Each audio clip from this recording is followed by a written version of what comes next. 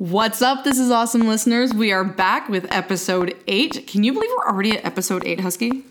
I cannot believe we're at episode 8. It's seriously super cool. We've reached 8 episodes this year. We've had some incredible guests. Actually, all of them have been incredible. We've learned so much. And thank you for joining us on this journey of this podcast, I guess. It's been pretty cool. So we just want to continue doing them, and we hope you continue listening to it.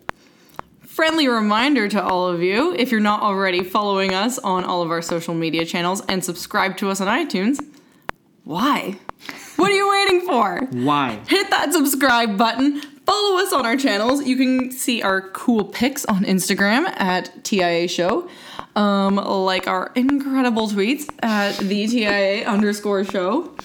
And follow us on SoundCloud as well for easy listening. Yeah, you know, Tiana's very smart, so you should probably listen to her about that.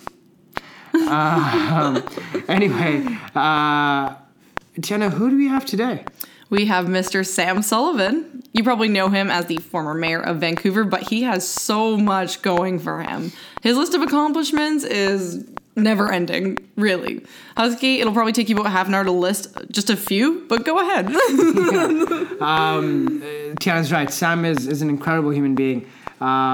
He's been elected twice as an MLA in BC. He served as a minister of communities, sport and cultural development, and was responsible for transit. He was a former minister for that. Before that, he's also the former mayor of Vancouver. He was a city councillor from 1993 to 2002. He's a member of the Order of Canada. He's a founder of Global Civic Public Society and the Sam Sullivan Disability Foundation. If that's not enough, I don't know what is.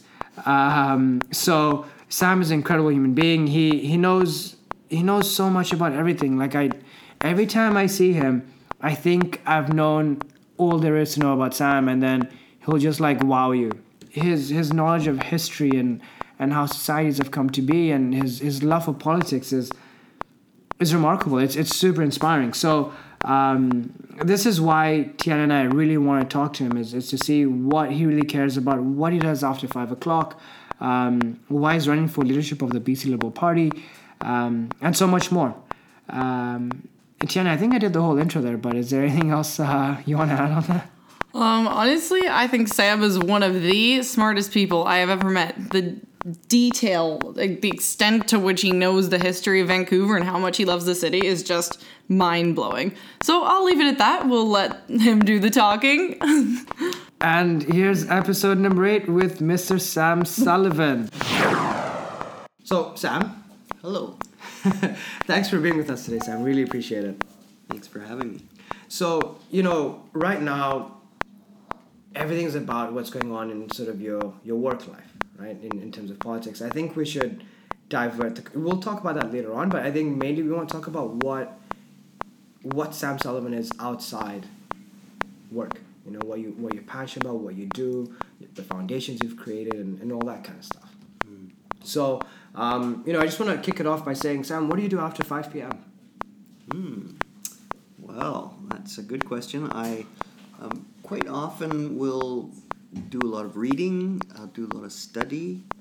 I love studying history and different issues. In the last couple of years, I'm working on these little videos that I make that help people understand the history of the province and sort of explore some new narratives of where we come from and where we might be going. And then I have a couple of other projects that I started that I'm still, working on. And one of them is the transcription of old handwritten documents of Vancouver, where I was very interested in studying the old history of the city, and what I did was I found that so many of these old documents are handwritten. You can't really, the paper falling apart, it's fading, very difficult to read. So I got some people to start to type them up so that they're searchable and you can read them in whatever font you want. And so that's another thing I do. And then I host these public salons. Lynn and I, we love to bring people together and hear different speakers. And we usually have a good audience come, and we've had 29 of them so far, and we very much enjoy them. Yeah, that's a lot you do outside work. I don't know how you manage to do that. Why don't you tell us a little bit more about the public salons, like the premise of them and how they go down? Right. So this was a thing that Lynn and I did for many years. What we used to do was invite people to a small dinner with maybe 10 people, and we would invite people that we didn't really know and that didn't know each other, and then we would bring everybody together around a table, and just each person would share what their passions are, what their interests are. So that went very well for a number of years, and then we shifted that into a public salon where we would invite people to speak with an audience. So that's sort of how it transitioned to the public salon. So you've had 28 of them, and thousands of people have sort of got so many different messages. You've never spoken at a salon, have you? No, that's the rule. I mean, why would I speak? I've already heard myself. So they're very much about pleasure for me and Lynn. To hear other people. That's right. Why we do them. It's for pleasure. Mm-hmm. And one thing that I always find so inspiring is that Vancouver has some really interesting people, and we're learning that through our podcast too. But Vancouver has like really, really smart people. Mm-hmm. So interesting, all the little adventures and the little sub-communities and subcultures that exist, and the businesses, the nonprofit groups, and the connections that we have around the world. Yeah, right it's here. a very connected city. Mm-hmm. Sam, based on this topic of Vancouver, why do you love it so much, and why are you so curious about the history, and why do you want to bring it out to the general public with Transcribus and the videos that you're doing? Why? Well, I like to understand my world that I live in, and I like to have a context, like where did we come from, where are we going? Vancouver is sort of such a new city, it doesn't almost seem like it doesn't have a history. We just sort of all came, and it's so many new people moving here constantly, so there isn't this sort of shared history that we have. So I thought, I'd like to really see if there is a history that would be something we'd want to, something that might inspire us, and we might be able to pick out some good things that we might actually, be proud of. And usually when you go too far back, you're kind of worried about what you're going to find, because sometimes it's pretty awful, actually. Yeah. So I did find, as we started going back, it got really bad, and then when I got back quite far, it started changing, and it became quite inspirational and quite fascinating. Do you have an example of that? Well, it's just, if you go back in Vancouver's history, you'll find the further back you go, the more racist it is, and the more,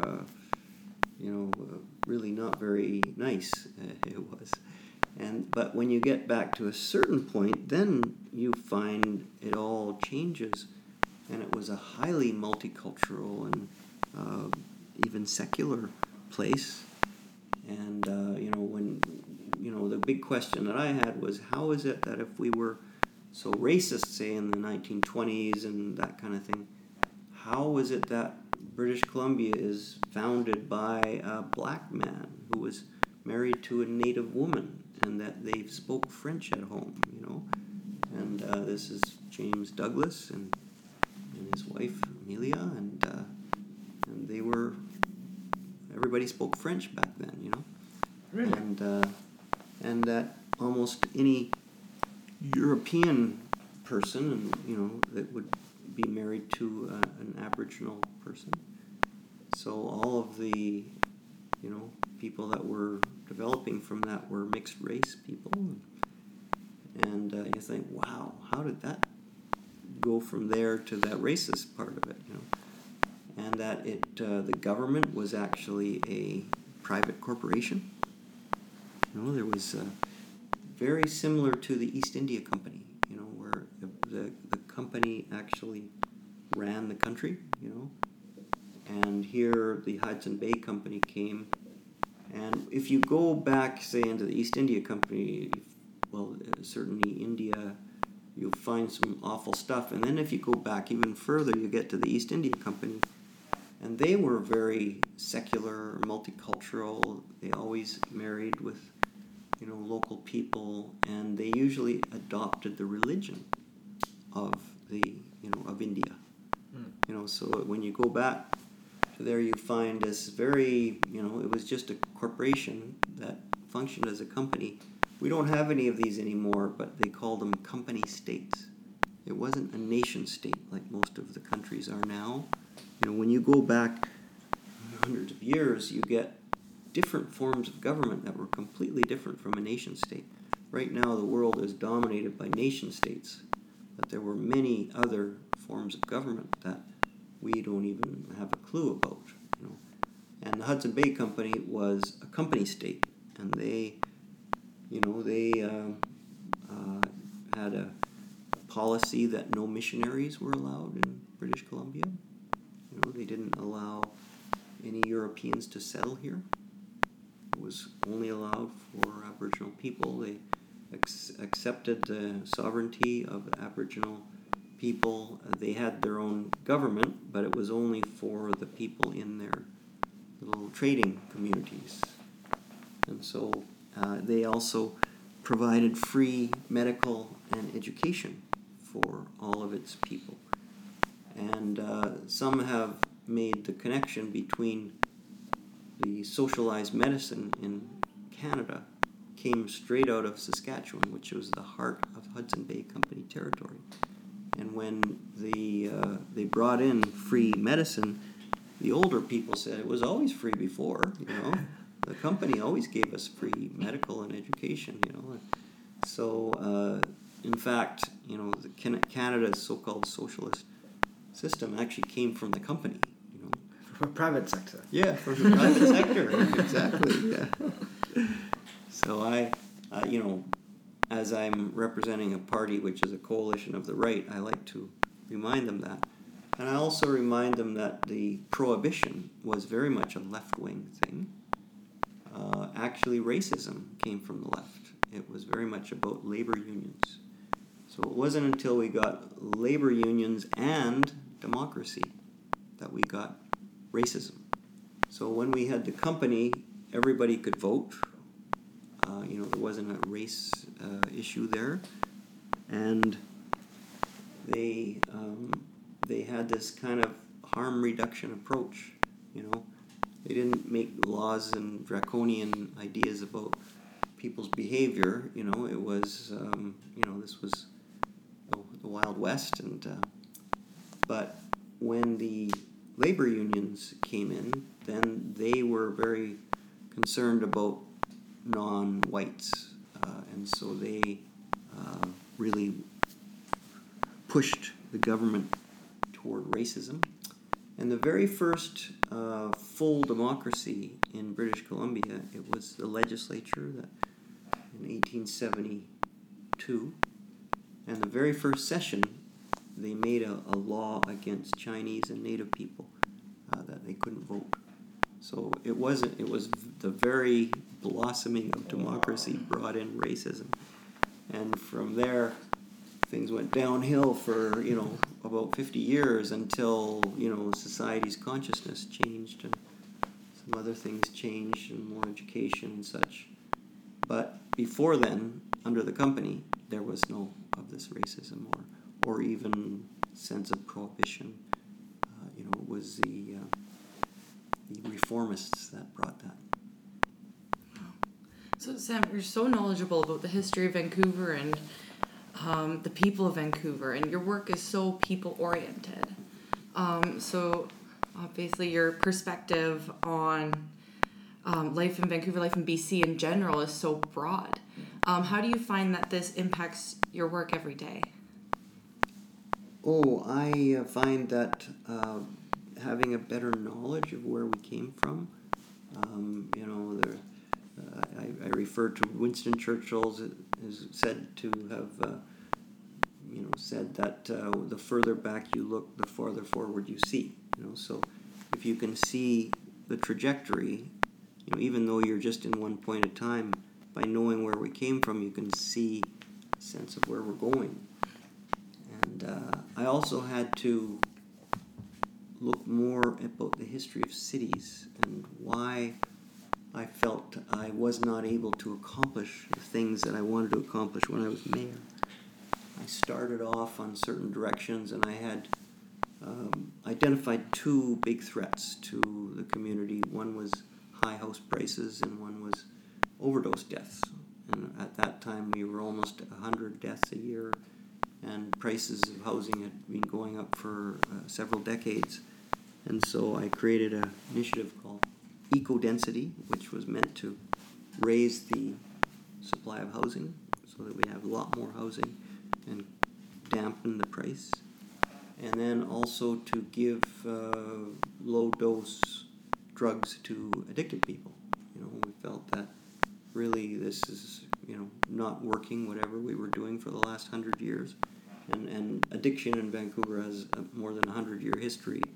And we keep doing the same thing over and over again. Every 15 years, we forget what we did before, and we say, hey, I got a good idea. Why don't we just get tough with addicts, And every 15 years, we do this again, and, it turns into a disaster, and then everybody stops and, forgets about it for a while, and 15 years later, we do it again.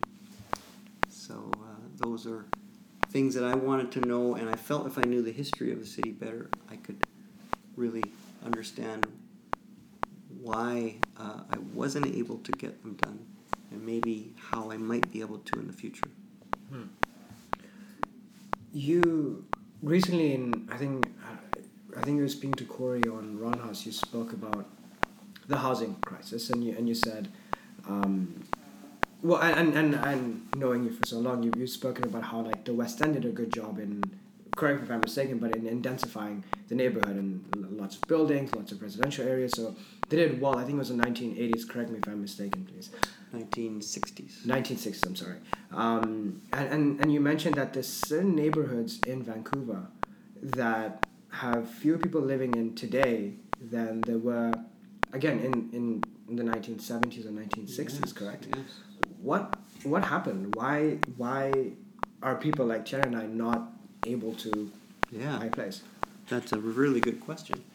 And my answer is that in 1973 to be exact, a revolution in city government happened.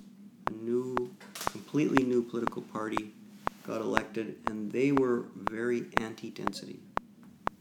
They downzoned the whole West End, and since that time it has been almost impossible to upzone any single-family homes areas.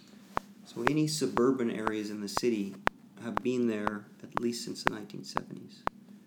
And before that, in the 60s, there was a market. The market really was respected. And so the prices started to go up. And so all of a sudden, all of these single detached homes in the West End, which was full of, just these little homes, they got converted into different types of buildings, like towers or 6 stories or 3 stories, and all of these buildings just kind of blossomed, and most of the old Vancouver was appalled. They said, "This is a horrible thing. How did we ever let this happen? This is not what we want for our city." And so they had a big backlash against it. And before 1973, there were 250 residential towers built. After it, for the next decade, there were less than 20. So it completely ground to a halt. Wow. Yeah, and so from that point on, we've had this same culture in City Hall. Anti-density, we love the suburbs, we got to stop this growth. And when you do that to any economic market, you will create a high house price. You'll create a high price because you restrict supply. So my feeling is, and actually I've identified there were 3 different revolutions in city history, in the 1860s, 1910s, and then the 1960s. And these were 3 revolutions, and then I think, well, it seems like there's 50 years between each of these revolutions. Maybe the 2010s, maybe we're ready for the next wave. So I said, hey, we need a 4th wave of revolution, and we need to come in and wipe out the things of the past that have caused us the troubles, and keep the good stuff, because there was a lot of good stuff. But we have to bust open the system and allow housing. Right now, housing is illegal in most of the residential areas. You cannot build new housing. All you get is this same old suburban stuff in the middle of the city. And as you pointed out, many neighborhoods of the city have less people today than they did in the 1970s. Wow. Okay, so Sam, we're just gonna go a little off topic here. There's a question that we always ask, and I'm so curious to know. Is there a book that you've read that changed your perspective on something? Some important books that I've read recently is Democracy for Realists. And this is a very powerful book that is very scholarly. It's by some respected academics who try to see if there's a real basis, a solid philosophical basis for democracy. And they conclude that there isn't, that it's actually requires us to really work at it and to try to make something out of it, but it doesn't actually have any fundamental basis in any real solid foundation. There's another book called Being Mortal by Atul Gawande. It's about how we deal with the end of life, how we deal with dying and as a society. So it really helps us to take stock of how we handle this as a society, and it believes we need to do things a lot differently. Then there's another book by Taylor Owen, who is a local guy, called Disruptive Power, and he talks about how the new technology of communication and how we spend our time with online, how that's changing so many things. It's called The Crisis of the State in the Digital Age. And so as a politician, I'm very interested in what the digital world is doing to the nation state and the assumptions of government. There's 3 books. Wow. Yeah, those are 3 topics I want to know about too. Very different from each other, but... Yeah. Those are 3 cool books. Sam, outside work, you've founded several foundations, and it's led you to being, a recipient of the Order of Canada, which is remarkable. One that we have found a lot of interest in and very curious about is the Sam Sullivan Disability Foundation. Could you tell us a little bit more about how that came about, what you've accomplished, and specifically rowing, and how that all ties into it too? Yes, well, when I was injured, became a quadriplegic in a skiing accident. It took me a number of years to sort of get my balance again. But then I set some goals as to what I would like to do, and I wanted to be more active, so set up a sailing society, Disabled Sailing Association, We have an outlet here on Jericho Beach, 8 sailboats and 1,000 sailing sessions every summer. And then we set up an initiative in False Creek, which is paddleboarding and also kayaking. So there's the 2 available for people with disabilities. So it's been a pleasure for me and Lynn to go kayaking together in the summer and paddleboarding as well. So, and then there's another project where I drew out an idea of what I felt could get me into the wilderness with a one-wheel vehicle with one person behind, one person on the front. And so we call it a trail rider, and we've got a program in UBC Pacific Spirit Park, and that has several hundred people with disabilities that go out in the forest and do hikes in the local mountains here. And the trail rider has actually, it's a real business now, sold about 200 around the world, and it's been to the top of Mount Kilimanjaro 3 times. Oh, wow. And to the base camp of Mount Everest once. Wow. Yeah, so people have been taking this machine and using it to get into all sorts of amazing places. Very cool. Sam, let's we want to respect your time. Last sort of piece of conversation is a little bit of a serious one, and that's you're running for leadership of the BC Liberal Party. I've worked with you closely on the previous election, the provincial one, and I totally see why you're running, and I think it's important that you are. What made you want to do that, and how do you think that's going right now? Well, I was elected for 4 years now in the BC legislature, and as a backbencher, don't have a lot of input into things. So for me, it was just like being able to break loose and to speak about things that I believe in. And really, the only time you can do that and not be subversive and going rogue or freelancing or whatever you want to call it is during a leadership contest, because at that point the party has no party line. There's no there's no leader that you respect to let them set the direction.